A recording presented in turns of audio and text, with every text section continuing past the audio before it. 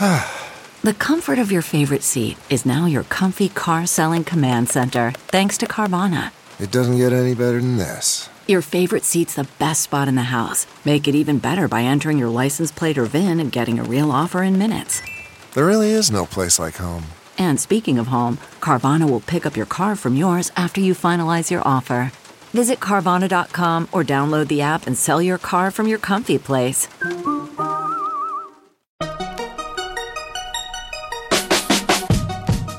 Welcome to the Tech Meme Ride Home for Thursday, August 22nd, 2019. I'm Brian McCullough. Today, will we see an iPhone Pro next month? Google has a new proposal for ad tracking. Android deserts dessert nomenclature. Why hasn't tech solved parking yet? And why The Irishman might be a major fork in the road for Netflix. Here's what you missed today in the world of tech. Checking my calendar here. Yeah, it's silly season again. We're a month out from a new iPhone, so expect the rumor mills to be working overtime these next few weeks. Sources are telling Mark Gurman and Debbie Wu at Bloomberg that Apple is planning to launch a camera-focused iPhone Pro with a 3-sensor camera system for better low-light photos and video recordings. Oh, and also, new iPads are coming, and a bigger MacBook Pro is coming. So, first with that, the refreshed iPad Pros, Gurman expects, are going to get the usual camera and chip updates that you would expect. Also, there could be a new entry-level iPad with a larger screen. And as for that MacBook Pro, Gurman says we could be getting one with a 16-inch screen, which would be the largest laptop screen Apple has made in years, though thinner bezels might keep the overall size of that laptop close to the 15-inch existing MacBook Pro sizes. But on to that iPhone news. Quote, Apple is planning to launch 3 new iPhones, as it has done each year since 2017. Pro iPhone models will succeed the iPhone XS and iPhone XS Max, as well as also a successor to the iPhone XR. The main features of the Pro iPhones will be a new camera system on the back with a third sensor for capturing ultra-wide-angle photos and videos. The extra camera will let users zoom out and capture a larger field of view. The sensors will capture 3 images simultaneously and use new artificial intelligence software to automatically correct the combined photo if, for example, a person is accidentally cut out of one of the shots. The new system will also take higher resolution pictures, rivaling some traditional cameras. Photos taken in very low light environments will improve too. The high-end handsets will have significantly upgraded video recording capabilities, getting them closer to professional video cameras.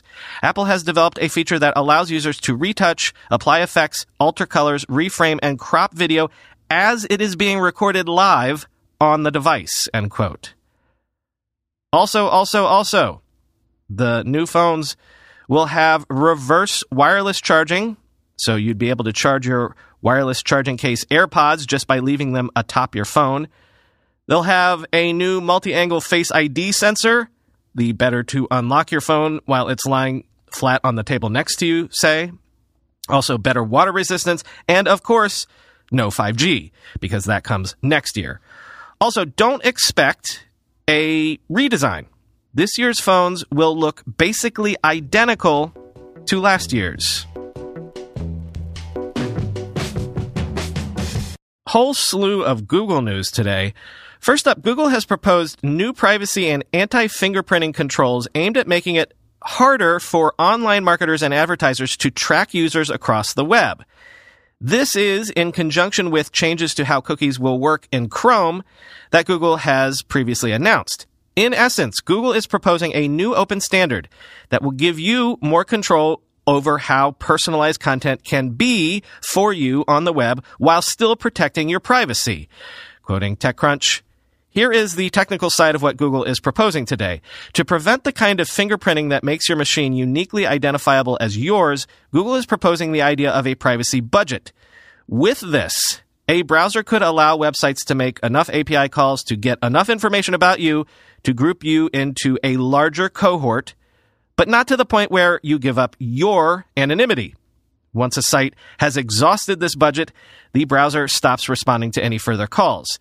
Some browsers already implement a very restrictive form of cookie blocking. Google argues that this has unintended consequences and that there needs to be an agreed-upon set of standards. Quote, the other browser vendors, for the most part, we think really are committed to an open web, said Justin Shah, Google's engineering director for Chrome security and privacy, who also stressed that Google wants this to be an open standard and develop it in collaboration with other players in the web ecosystem, end quote.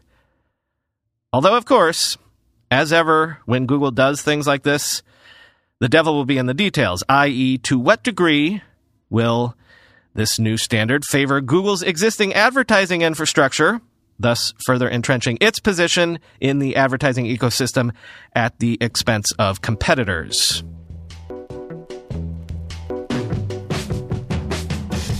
And big news if you care about nomenclature. Google has officially abandoned the practice of using dessert-themed names for new Android releases. What you formerly knew as Android Q is now Android 10. Oh, and also Android got a new Android logo and color. But back to the important stuff. Going forward, the next version of Android will be Android 11. And the next one will be 12, and so on and so forth until the heat death of the universe, presumably. Quoting The Verge, going with a new naming scheme for the 10th version of Android makes a bit of sense. It's a landmark release.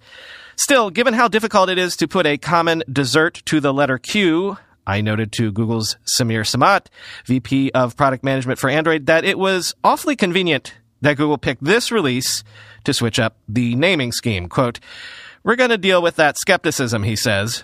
Google's actual reason for switching the naming, he says, isn't that Q is hard, but rather that desserts aren't very inclusive. Quote, we have some good names, but in each and every case, they leave a part of the world out, he argues. Android is a global brand used by more people in India and Brazil than in the US, so going with an English word for the dessert leaves some regions out.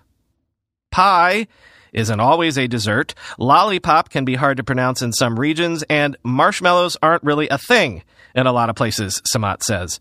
Numbers, at least, are universal, end quote. And as for that logo, Google says it's now a more modern word mark, but it still has that little green robot guy. Not throwing the robot out with the branding bathwater, apparently. And really quick, Google has also officially rolled out a redesign for the Play Store, using its material design language and creating two different and distinct destinations for games versus apps. Here's a summary of the changes, straight from the Android's mouth.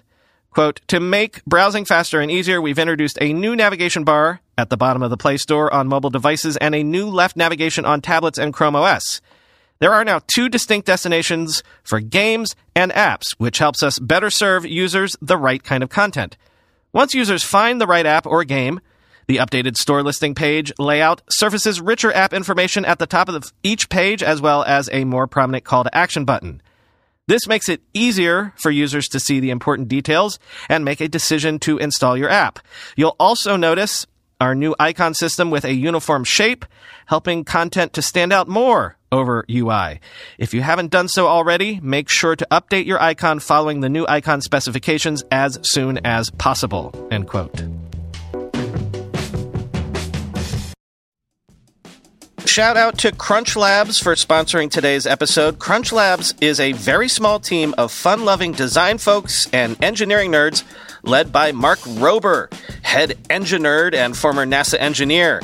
You have kids? Just ask them who Mark Rober is. They know. Trust me, YouTube science superstar.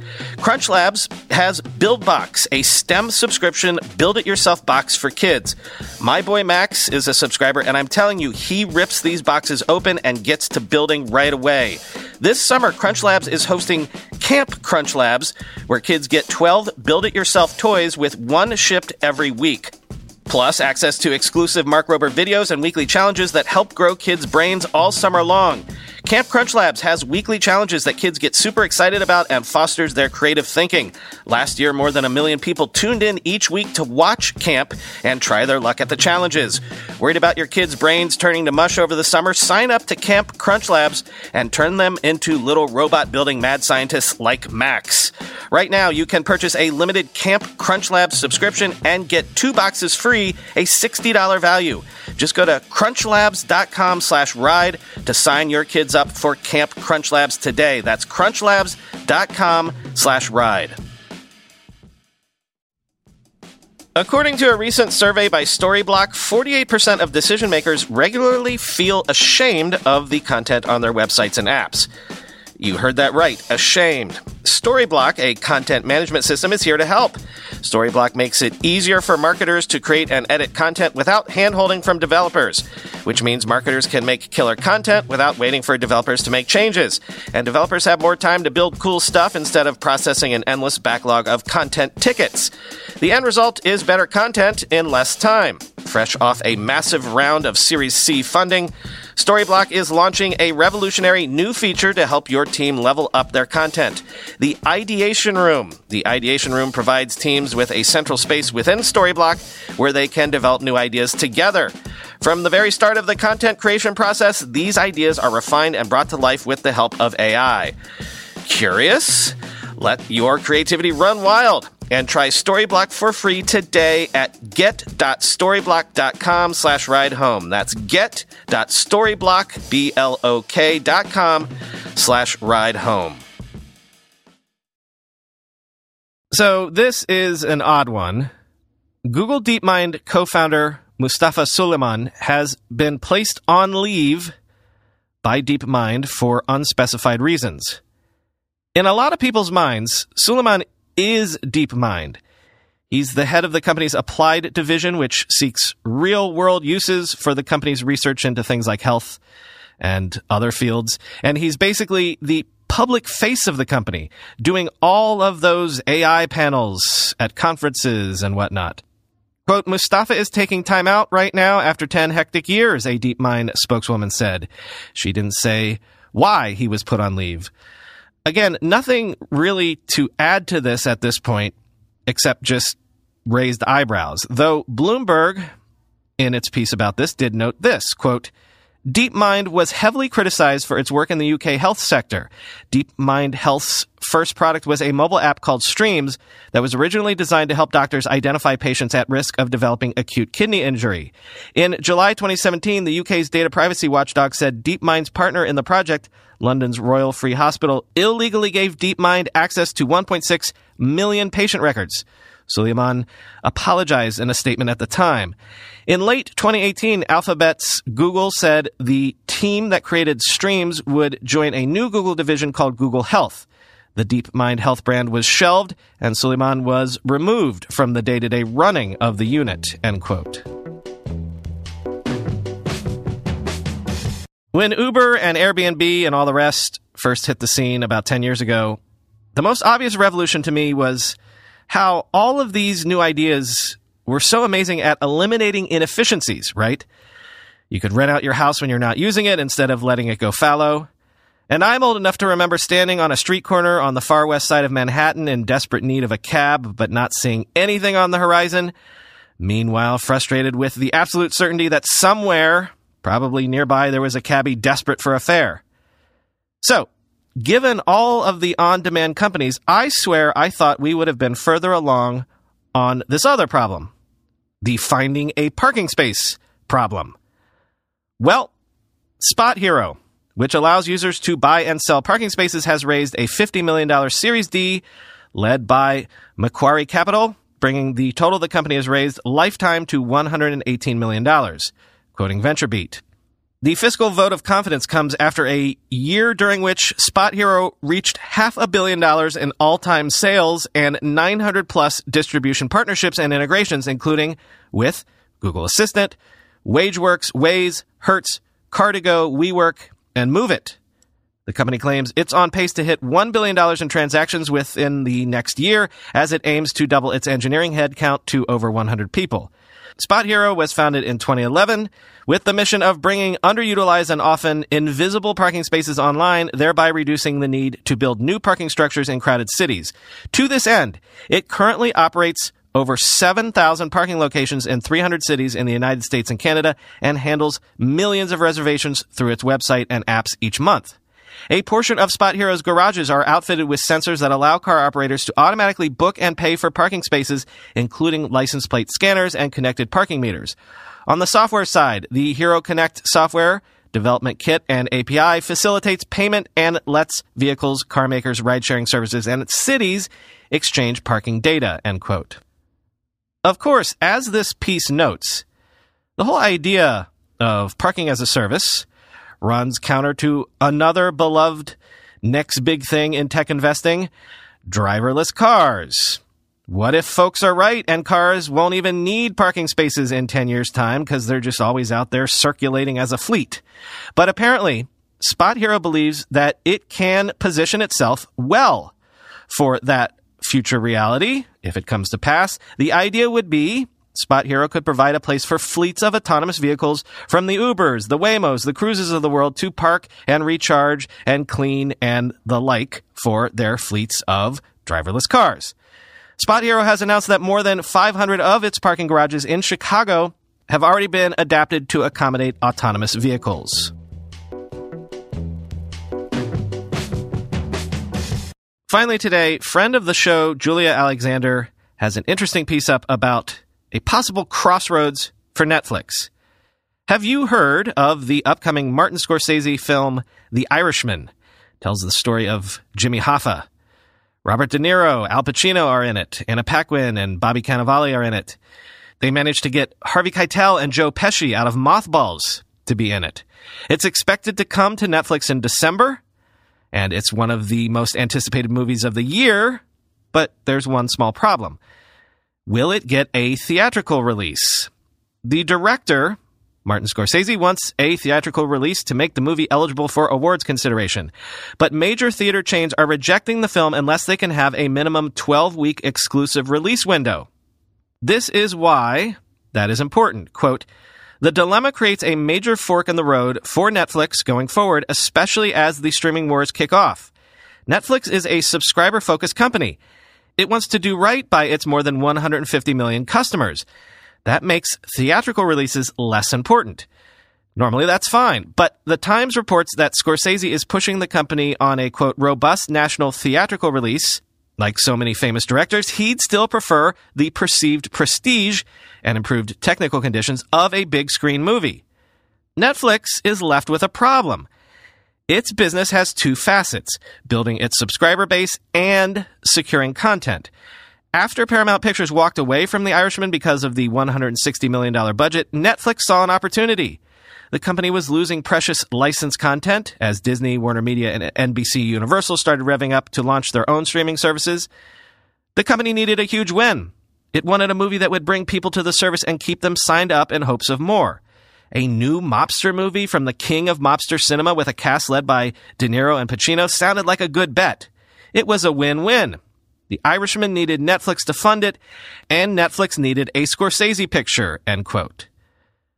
So the problem here is, in this moment, when it needs to attract talent, not all talent will be on board with Netflix, even if Netflix throws all of the money in the world at them, if that talent still wants a theatrical release. But why should Netflix do a theatrical release when the whole point is to get subscribers? And there's an interesting angle here, because think about it.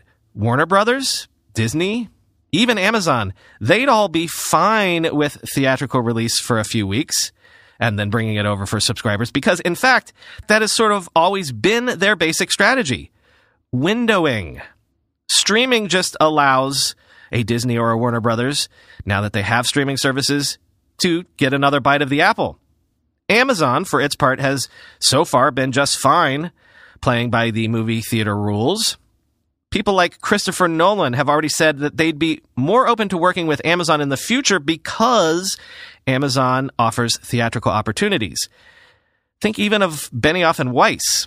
Sure, they've signed up to make TV shows for Netflix, but they're still doing movies the Star Wars movies for Disney, and you'd imagine if they did a movie for Netflix, they'd want a theatrical release as well. So thus, The Crossroads, quote, deciding to forego a full theatrical release for The Irishman would send the message to famous directors like Scorsese that Netflix can't or won't bend the rules. Adhering to AMC's policies might have an adverse effect on Netflix's subscriber base, who are used to seeing a Netflix original on their homepage the day it's released. But there's the added pressure from the intensifying streaming wars, which have more companies competing for the same audience and for those overall talent deals. You could call that aspect of the business the creator wars. Hey, sorry about that snafu yesterday where the intro to the show got cut off prematurely. I actually did notice it right before hitting publish, but I was running late, and I knew the re-recording and re-editing necessary would take at least 15 to 20 minutes, so I just said heck with it. Hope you can forgive me. Also, yes, it's Hyderabad, not Hyderabad or whatever it is that I said. I even phonetically spelled that out in the script because I knew I would probably make that mistake, but it still slipped out. Anyway, my apologies, of course. But hey, not quite as bad as when I butcher German names and words, right? Anywho, another classified ad for you, another podcast recommendation for you. Check this out. Nintendo Dispatch is a weekly Nintendo podcast with Nintendo fans Michael, Christina, and James. Each week, they break down the latest news, game releases, and happenings in the Nintendo universe. No topic or game system is off limits as they discuss the Nintendo Switch, 3DS, Nintendo's mobile games, theme parks, merchandise, and whatever else awesome Nintendo is doing. Join them each week. For a new episode of Awesome, go to NintendoDispatch.com for more info, or simple, search Nintendo Dispatch on your podcast app right now and subscribe.